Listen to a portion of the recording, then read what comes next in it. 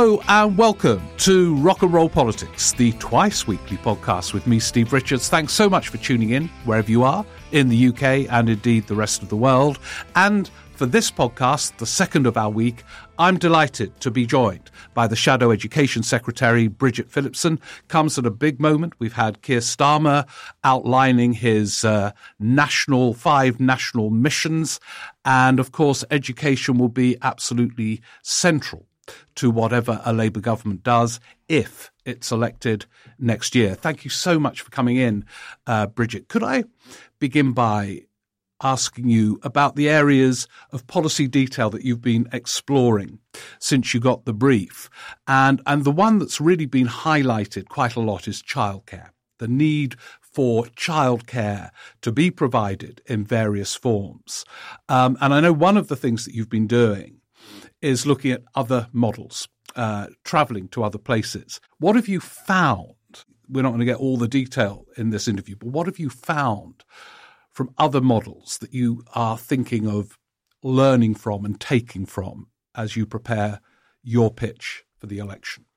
No, thanks very much, Stephen. It's really good to join you today. The first place that I went to look at another way of doing things was Estonia, where they have a very different system where it comes to early years provision and childcare. So the school start age is a bit later, but actually from the end of parental leave, you have guaranteed access to early years childcare, and the take-up is incredibly high, even though it's not mandatory for children to start from the age of 2 onwards. What really struck me when I was there was the quality of the provision that's on offer. So it's teacher-led provision. Take-up's high, and parents really benefit from that kind of flexibility that comes of having a guarantee of childcare being there, which is not where we are right now here in England. But what struck me more broadly was just the centrality of education to Estonian life, to the nation, that it was seen as a means of opening up opportunity for children and young people, and a really key part of their identity.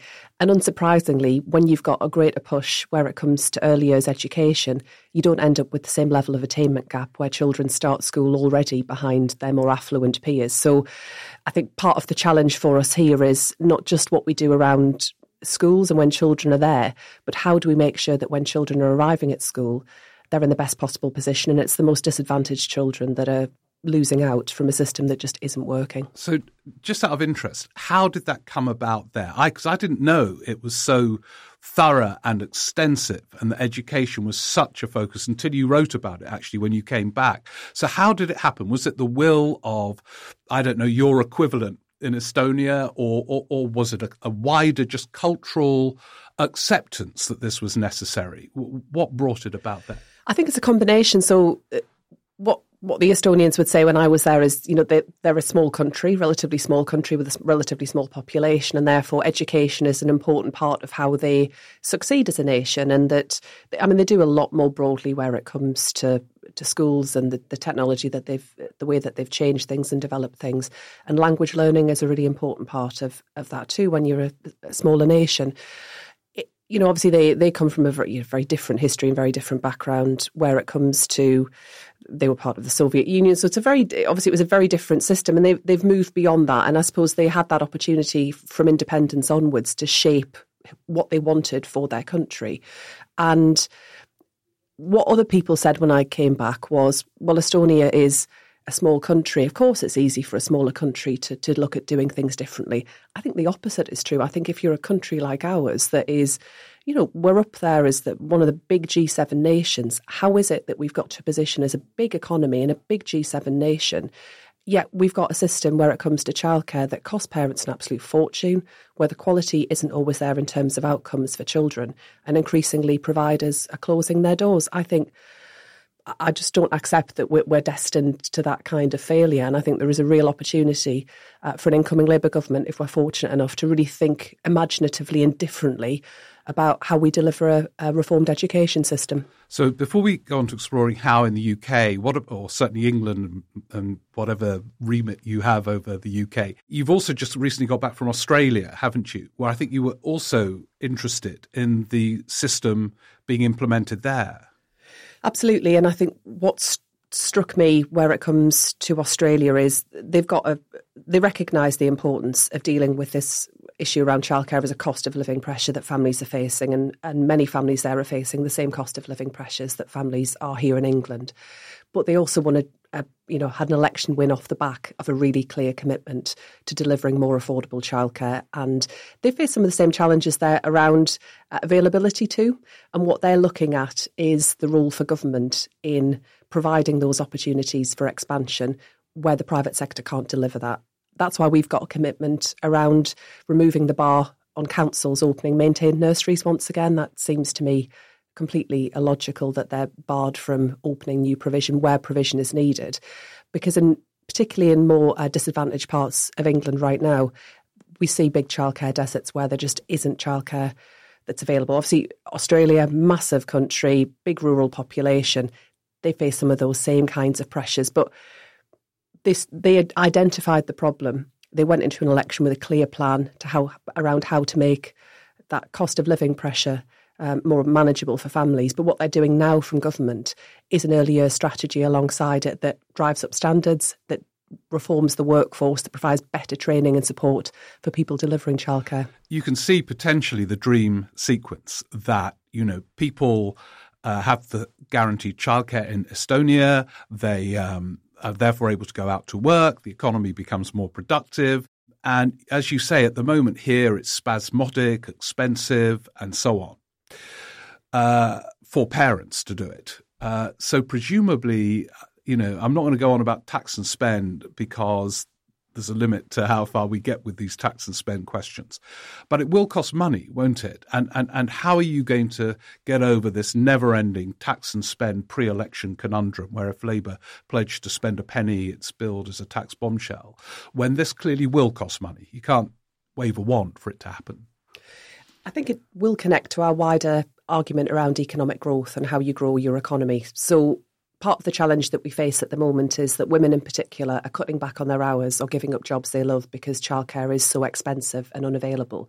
And for the first time, we're at a tipping point where women are not returning to work after having their first child. The numbers are moving in the wrong direction. So we're missing out on all of that talent and potential. And obviously, at an individual level, parents are being denied the choices that they want to have in terms of how they live their lives. I think that does have to change. But if you are to grow your economy, then you have to make sure that you're dealing with some of those big barriers to labour market participation. I think childcare is one of the biggest. And that does reflect, I think, the wider shift that we've seen over the last 30 to 40 years around women's role in the labour market. Women have always worked, but the way in which women quite rightly want to be in paid employment and want opportunities when they're at work to progress and to do things differently, we are missing out on so much, and that comes at a big economic cost.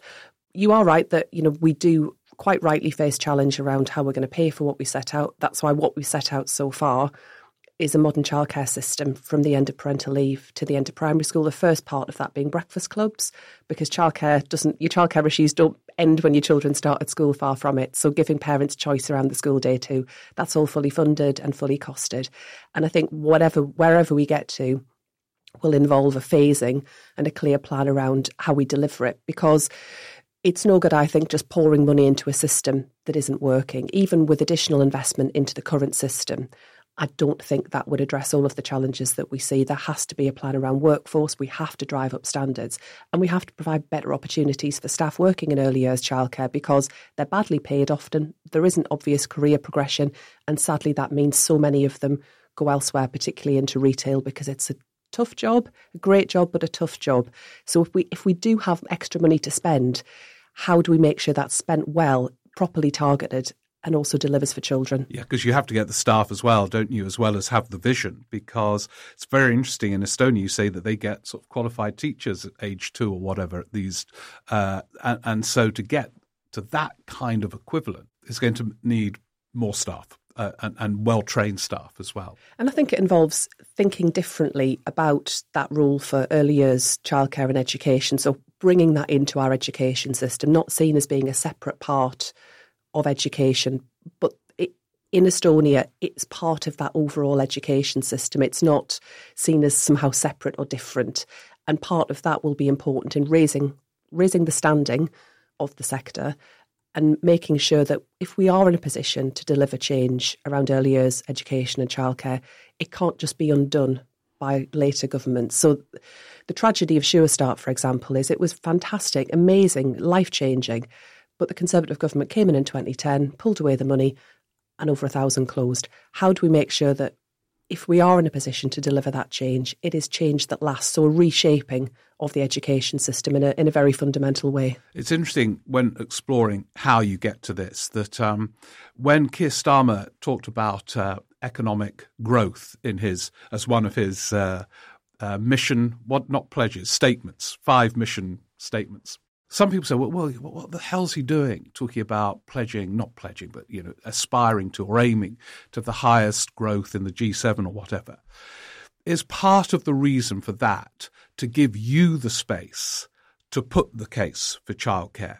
In other words, instead of saying, well, look, we'll raise a halfpenny here to spend on this, and you can put an argument about childcare in the context of economic growth, that it would generate economic growth. And that, in a way, frees you from we'll raise 10p here, 20p, the normal pre-election madness. I think it's also about having a bigger vision for how we can, we've got such potential as a country that I think, you travel around, I'm able to travel around quite a lot. In the Northeast, amazing people who want to be a part of something bigger. But there is a bigger skills challenge too. I mean, childcare is a massive part of this, but ongoing upskilling, retraining throughout people's working lives, the fact we don't have enough apprenticeships for young people, we need to change all of that in order to get that growth that we do want to see.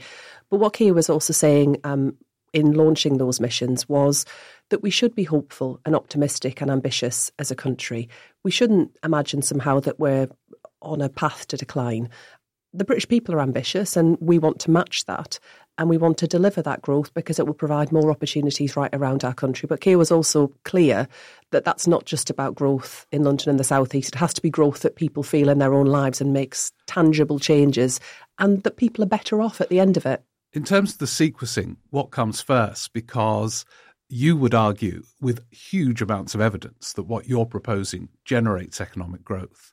But I think you would also accept that what you are proposing needs economic growth to pay for it. So what comes first? Because the economy is not growing very much at the moment. It might not be when you get in, if you get in. I think the challenge as well is that because so much of the capacity of government has been hollowed out over the last 13 years, it will take us time to get things right. And there is a real issue, I think, where it comes to if we're going to have really ambitious commitments, and that's where we want to be in terms of some of the more detailed pledges that arise out of the missions, we've got to have a plan for how we deliver that. I think nothing is more corrosive to trust in politics than politicians coming along and promising the earth and then not delivering. And any additional commitments where it comes to childcare needs to address workforce, it needs to raise standards, but it needs to deal with some of those practical barriers. Where, how, that's the work that we're doing right now, so that from government we can start to make that really deep and lasting change. But, it is tough, and it will be tough in an environment where there'll be difficult decisions to make around what we can and can't do, how we spend money, because the economy's been in a pretty difficult state over the last decade or so, and it's not clear that economic growth is going to come back in any meaningful way between now and then. But do you sense that this will be a priority? Obviously, it will be for you, but will be for Keir Starmer and Rachel Reeves. That this will be not something that, you're going to have to wait a long time. This will be something that they will, with you, focus from day one. I mean, Keir cares very deeply about how we open up opportunities for children and young people, and there is nothing more important than making sure children get a great start in life, and the early years in childcare will be a central part of that. And Rachel Reeves, of course, it would be amazing to have the first female Chancellor, if she were Chancellor of the Exchequer, and she will bring a different approach. I think we've already seen that where it comes to her approach on climate change, doing things differently, but she understands the challenges around childcare and what needs to change. And I know she's been looking at what they've been considering over in the US around modern supply side reform. What does that mean? It's not the kind of Tory deregulation approach, but what Janet Yellen is talking about around modern supply side. And childcare is a big part of that too.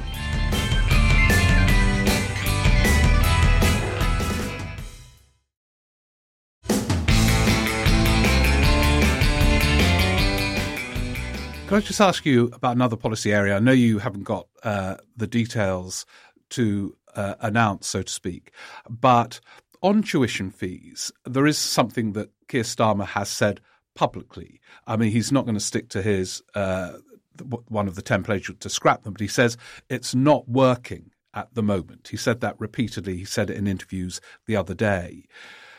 What's not working? And so what are you looking at in terms of whatever you announce when you come to announce the policy on this? It's the system overall. So we are ending up with a system that is more aggressive than even it was before. The changes that are coming into force will mean that low and middle earning graduates will pay back more for longer, and in many cases will never pay back what they've borrowed. And when you look at the kind of the analysis that's been done in terms of the impact of those changes, it does fall very heavily on low and middle earning students. And I don't think that's sustainable. It's not sustainable for the current government. They recognise that, but they've just kicked decisions around this into the long grass. So they know that the system won't endure beyond the end of the decade. We recognise that too. But it is trickier from opposition to fully model out what some of the options are. But I just don't believe that the system that we have right now is right, and I don't think it will last. The government know that, but as in so many areas of policy, they're just dodging the difficult decisions, and they're just not really, on so many areas it feels like government departments are not really doing a great deal. They're just going through the motions, and we do need to get to a more progressive system where it comes to higher education for the individual, but also when you speak to institutions, they're under pressure too, and they want a sustainable long-term solution where it comes to universities themselves. Do you, in principle, I'm not asking you to sort of make a commitment to it, but is a graduate tax, in your view, fairer, in at least in theory? I think there are a number of different options that could deliver a better and fairer system, both for students, for the taxpayer, and also to give sustainability to the sector and to institutions. It's harder from opposition to model out some of that. And we are seeing a changing landscape in terms of additional changes that the government are bringing in that does make the system more aggressive. And I also look to the pressures that students tell me they face around maintenance, and that's a real problem. They're often more concerned about the day-to-day cost of living pressures that they're seeing right now. That's a big concern when you speak to students when I'm visiting universities. But it sounds that from your view, almost whoever wins the next election, this tuition fees system that has been in place is heading towards the end. I think the government know that it's not a system that will endure for very long, but they're just not prepared to consider the alternatives and look at, whether they would work with us or work with others to look at a better and different system. We're not in that place. The government are just kicking this down the road. In terms of the wider framing of your brief, which is so central to so many, I suppose, hopes, really, in a build-up to an election. It's very interesting. I was looking back at preparing for our talk with David Blunkett was your equivalent in 1997. And, of course, then the framing was standards, not structures. And it was just a focus on lift the standards in the schools. We're not going to change the structures. Then later it became structures and they regretted having standards, not structures. What is your kind of equivalent framing in the build-up to, let's assume it's next year, the election? I think there is still something in that around a focus on standards. We will inherit if we win the next election, we will inherit a very fragmented landscape, and there is a need to knit some of that back together where it comes to schools. How, if you don't mind me asking? Yeah. How do you knit together what is a very fragmented system of local authority schools, city academies, these different self-governing forms of schools? How do you knit it all back together? So when the government brought forward the schools bill in the Lords last year, which has now kind of gone to the great legislative graveyard in the sky, that was the opportunity where we were starting to discuss some of those changes. So, for example, how we better define the role for local authorities where it comes to place planning and in managing some of that. Now, I don't want us to engage in a process of big structural change if in the early years of a Labour government, if we were to be elected, in part because there are so many pressures within the system, not least around teacher recruitment and retention, that I think will need to be a priority. But how do we smooth the differences between the schools that we have rather than seeking to upturn a system. If a school is delivering and things are working well, then I don't want to upend that. But I am concerned that in certain parts of the country, in particular, we've seen schools that have been stuck for some time, and there hasn't been a real focus on how we better support schools in those areas to raise standards, how we make sure that they're attractive places for head teachers to go and work. And I think part of that is around the accountability system that we have right now. So partly Ofsted, some of those wider measures in terms of how we consider the value and effectiveness of schools. But what I'm also struck by when I speak with teachers and school leaders is that given the enormous pressure that they're under right now and the absence of that wider support where it comes to mental health support for families, rising levels of child poverty, it's about how we look at the school as a central part of the community. And, if we were to have big structural upheaval, I think it would detract from some of what is needed right now to get some of the basics right, which is where they're facing the pressure. The pressure that teachers face is partly around that absence of wider support that was once there and is no longer there. So you kind of see a situation where a wider role for local authorities, a wider role for schools in communities, but there would still be city academies, self-governing schools of whatever form they take, and local the sort of mix of different institutions running schools. That would probably stay. I think we can seek to smooth some of the differences, but I wouldn't be seeking to engage in big structural upheaval. I think the challenges that our schools face right now, and a situation that is likely to have worsened in the next year or so, is primarily around teacher recruitment and retention. At a secondary level especially, it's next to impossible for some schools to recruit maths, science, technology teachers. We also see lots of teachers leaving the profession after a few years, a real loss of talent. And that is causing a lot of pressure in the system. So that will be a big priority to address, and also how we support the next generation of school leaders to come through. A lot of people just don't want to step up. They feel that the pressure is too great and they don't feel supported. And frankly, they don't feel valued, because we've had a government, including during the pandemic, that spent a very long time speaking in very negative and dismissive terms about teachers.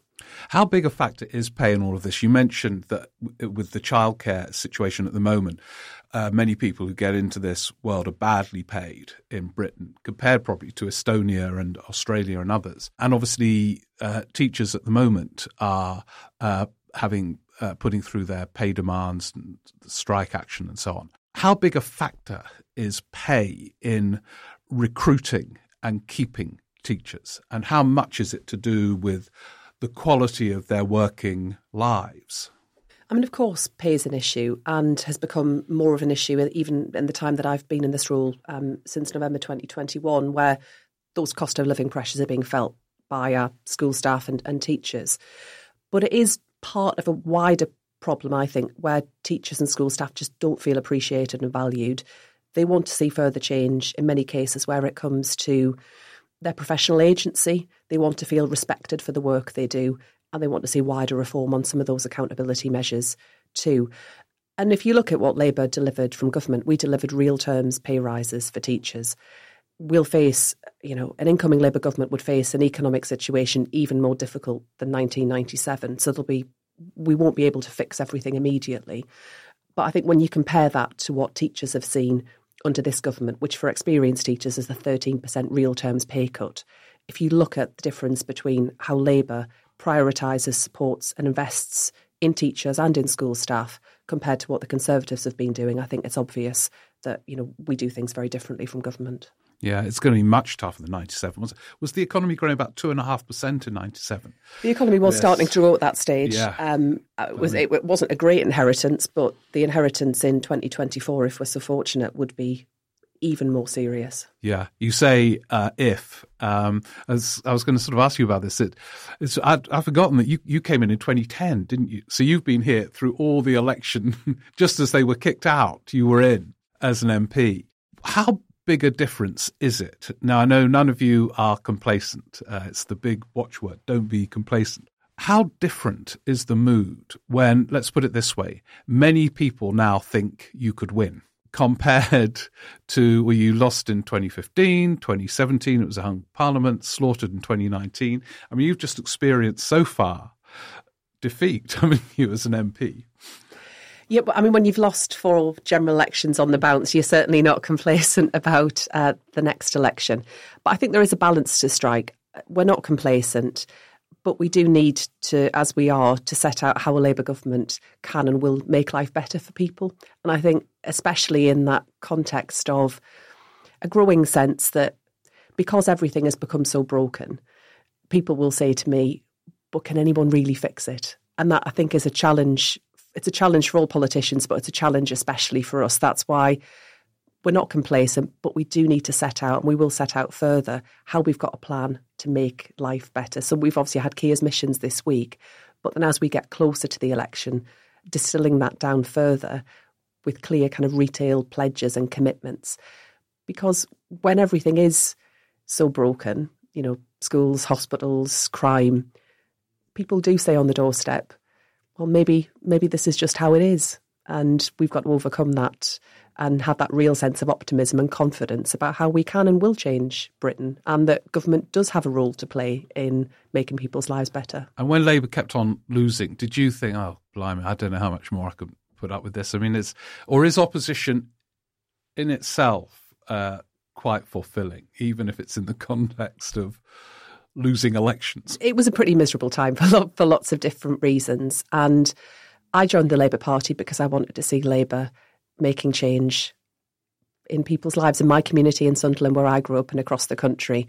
And none of us came into politics just to sit around making the argument, losing the argument and losing elections. And that becomes more and more frustrating when you speak to people who are so badly affected by the consequences of this government. So when I visit schools and they tell me how many children are arriving at school having not had breakfast, the rising levels of child poverty they see, including amongst staff too, which is absolutely tragic, and just knowing that things could be better. So I don't take any satisfaction from being in opposition, and it's been an incredibly frustrating time. What we do have in this year, going into ahead of what is likely to be an election year, is to really do the serious and detailed work around how we could make this change from government. That's not to be complacent, but we need, if we're lucky enough to get there, we need to be able to deliver, and to deliver at pace.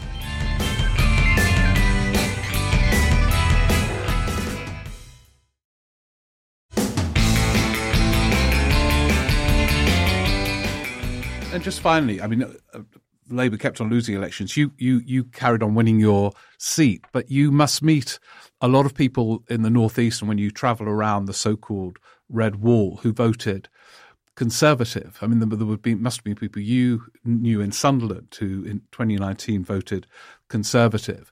Are they all saying to you now, oh, we regret that, we are voting Labour? Or is it still, oh, you know, we're not quite sure, you know, this Brexit thing, we haven't, you know, what those who turn away from Labour to Tory in the area where you have the constituency and where you travel around, what are they saying when you bump into them? I mean, we still need to fight for every vote, but there is a real sense that the government have just made a mess of so much. And for those who voted Conservative for the first time in their life in 2019, that was a big leap for a lot of people.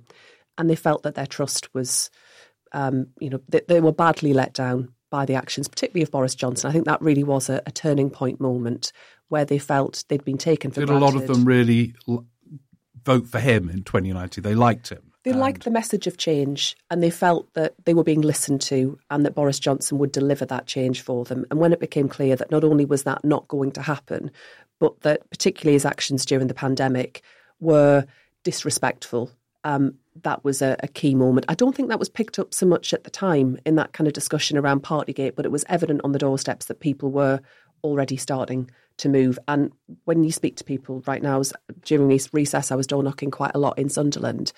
And a lot of people are coming back over to us, but we've still got a job of work to do, and we're still potentially quite a way out from the election. And they rightly demand that they want to hear more from us about how we will make that change. And that's right, and that's as it should be, and that's a responsibility I think we should take seriously. And that's the big challenge in the coming. This is the last full year, probably, isn't it, before the election? Bridget Phillipson, thank you so much for coming to the studio. I know you've got a dash, so I'm just going to say to everyone listening, thank you so much for listening. And we must all get together again in the next few days to make sense of other issues. So do tune in and subscribe, etc. But thanks again to Bridget Phillipson for joining us today.